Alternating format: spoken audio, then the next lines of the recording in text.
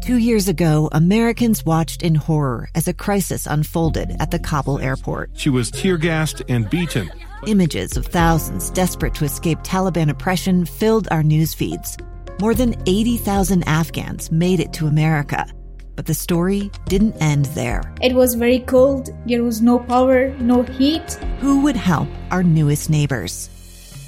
I'm Andrea Smartin. In Stranger Becomes Neighbor, you'll hear the stories of some remarkable refugees who left their homes and their dreams behind, only to start over from zero. Their only possession was 3 blankets. And you'll meet Americans who stepped up to help them. You want me to come when you deliver your baby.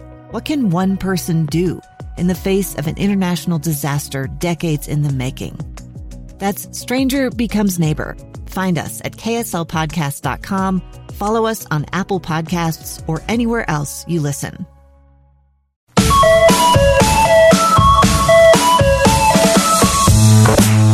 Hey there, and welcome to Your Utah. I'm Taylor Powers. That is Ethan Millard, bringing you all things on the Wasatch Front.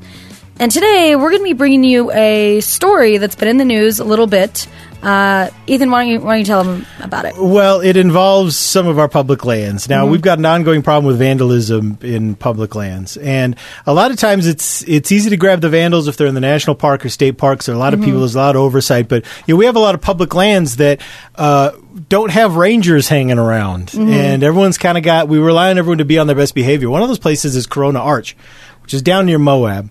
And there was a family there just recently who was caught on camera carving a message into the base of Corona Arch and getting their photo taken of it. The photo's a man and a woman, and then 2 young children, one, I don't know, one in their early teens. A family carving into a kind of big deal of a national, landmark almost. It's crazy to me that they would do this, and especially in front of all these other people. It's like, what are you guys thinking? And also the picture that they posted online, they're all smiling and posing, so they asked someone to take their picture, obviously. Yeah. Oh, it is a really bad scene. And apparently, so I first saw this on Reddit. This popped up on Reddit first. And apparently people asked them to stop, and they wouldn't. And so they got all these pictures, there's all this photographic documentation.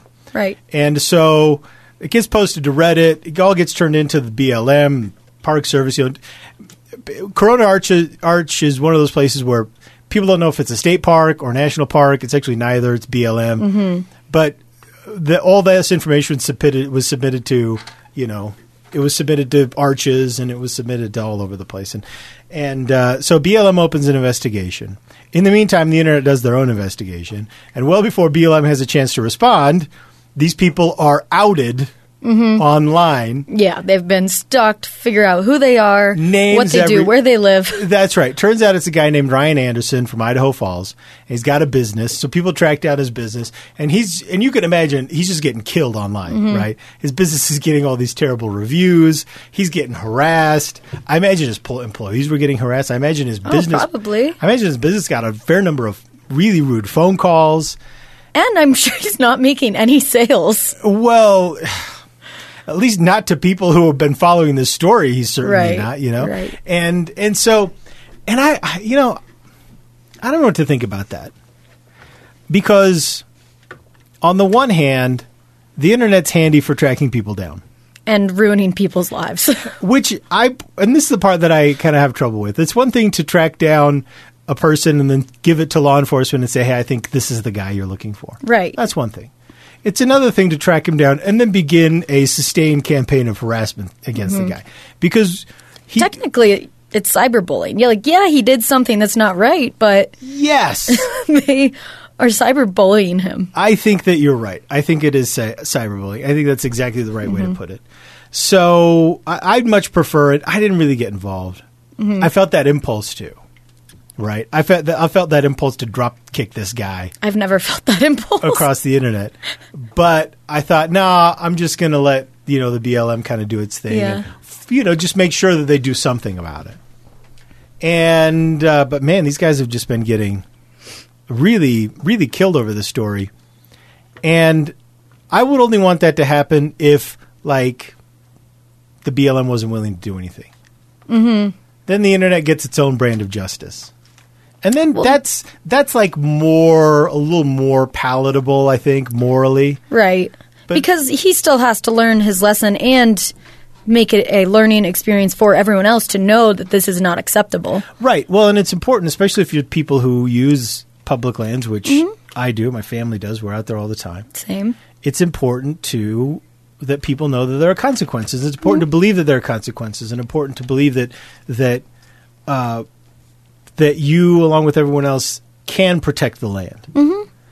I mean, if not, then people are going to go out there and do graffiti all the time. Yeah, and leave their garbage, and it's already a problem. I mean, it's something that happens. Oh yeah. But when you actually have a chance to hold someone accountable, you can't pass that up. No, you gotta have it. Yeah. There's got to be accountability. You can't pass that up. I mean, I go out to Moab and elsewhere, and I always see vandalism, not necessarily graffiti, but like this carvings into rocks or trees. Or I was actually camping out up Guardsman's Pass, and there were these teenagers out there who were also camping, and they brought an axe, and they were just chucking it at trees and that's terrible. And one, it's disturbing, it's loud, but also it's really upsetting because there are these teenagers that are out here, just hurting these trees and probably killed a couple. Well, and it's against the law. You're not allowed to do that. You can't even use when you're out shooting. Like one of the things people love to do out on public lands, they go out shooting, target shooting. You're not allowed to use trees as backstop. A lot of people don't. Hang up a target on a tree. That's not allowed. Yeah. Putting a bullet in a tree? You can't do that. No. So I did yell at those kids, though. Good. Did they stop? Did they take you seriously? No. See, that's the upsetting thing. Because in the moment, this guy didn't take the other people seriously because they asked him to stop. And according to, what I read, the eyewitness account on Reddit, he didn't. Yeah. Even when he was confronted. Now, I would normally not mention his name in this podcast episode. I would normally just continue to let BLM do their thing and not out him because it's not my place and I wouldn't want to add to the continued harassment of the guy. So I would have normally left his name out. Except this week, he actually posted a message online, an apology letter, confessing to what he did and offering some kind of remorse and compensation. So what we're going to do, Taylor, we're going to grab a quick break here. Then when we come back, I'm going to read you this letter, which you haven't read yet. I have not. I'm going to get your opinion on what you think of the words he has to say and the message behind it. All right. And then we'll do a little citizen jury here and decide. Sounds good. Decide whether he's had enough.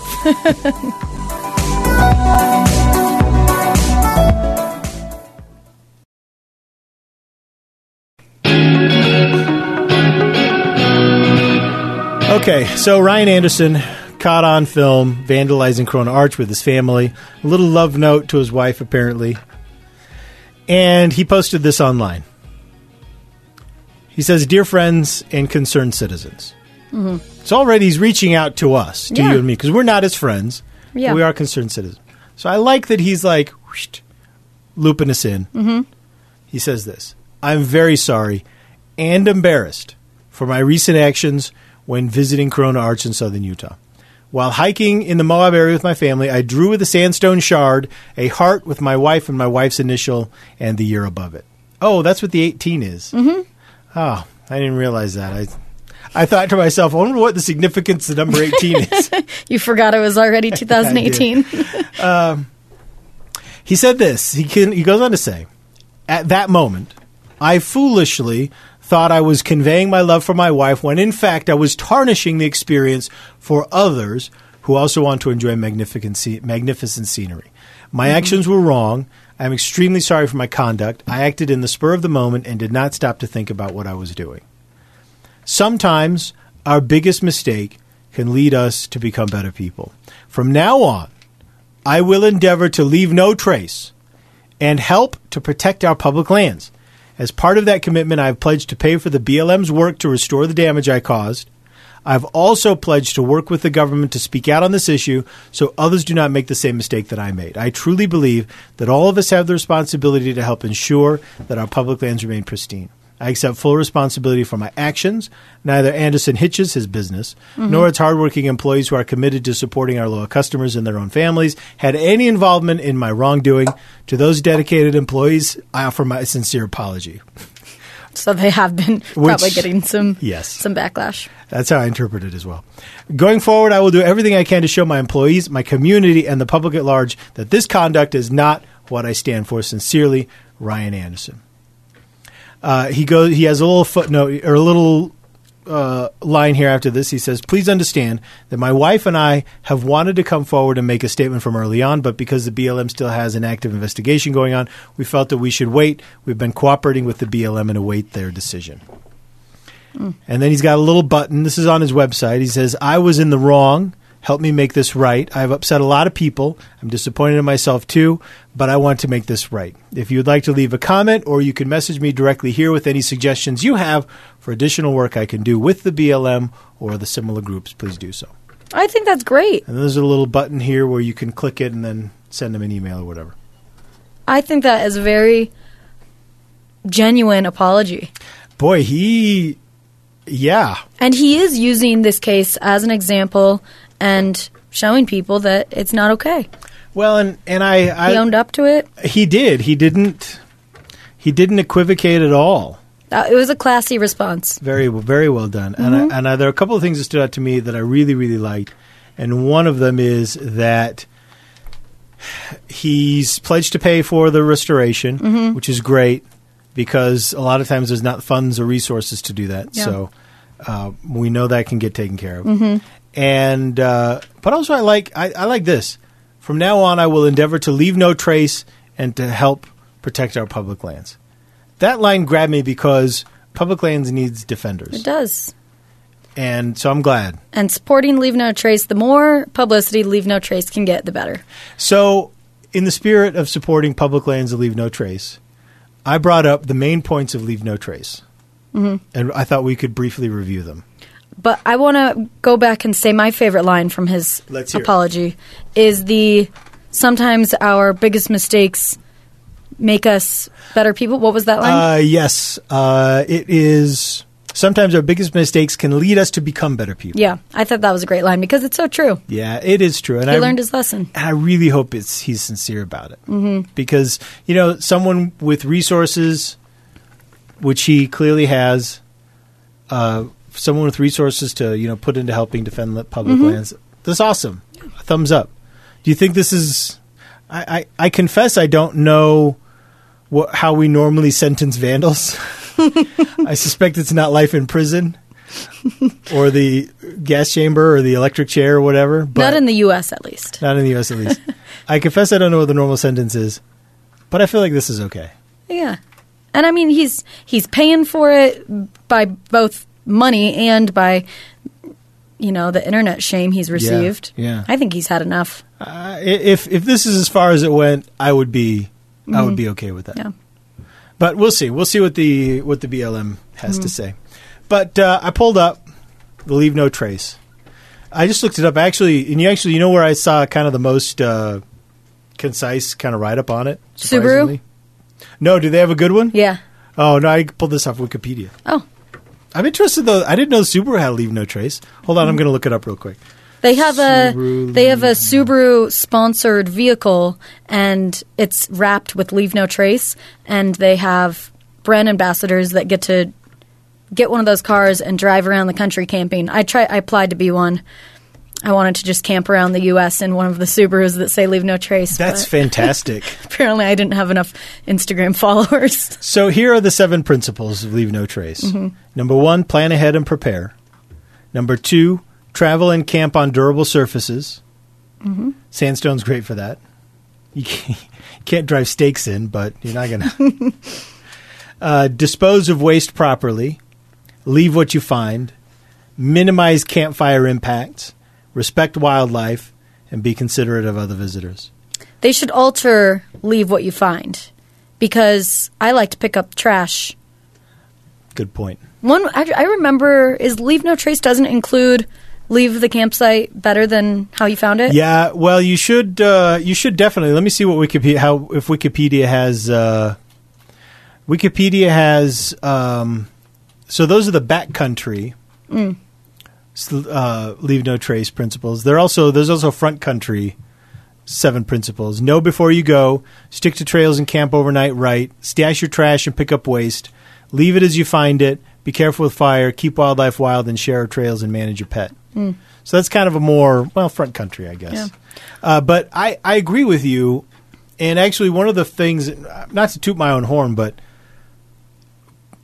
toot it. Toot away. But one of the things that I do with my kids, we take a shovel everywhere with us. Mm-hmm. Big shovel, keep it in the back of the truck. And that's, for any kind of emergencies from, whatever it may be. Yep. And so as we are out and about, we dismantle campfire rings. Because you find them all over in public lands. Mm-hmm. You just find them random. And so we'll scatter the rocks, bury the ashes, and it's been fun. It's just a fun thing to do while you're out. Yeah, and it's kind of like a scavenger hunt. Yeah. If you see one, stop. Scatter the rocks, bury the ashes, move on. And so we try and do that. So there you go. It's a good one. All right, Ryan Andersen, welcome to Leave No Trace in Public Lands. We hope happy you to have you. Yeah. Just next time take a picture, but without the graffito. Yeah. All right. Well, thank you so much for listening. We hope you enjoyed this episode and can apply these principles to your own life and experiences in our beautiful lands. All right. Get out there and enjoy your Utah.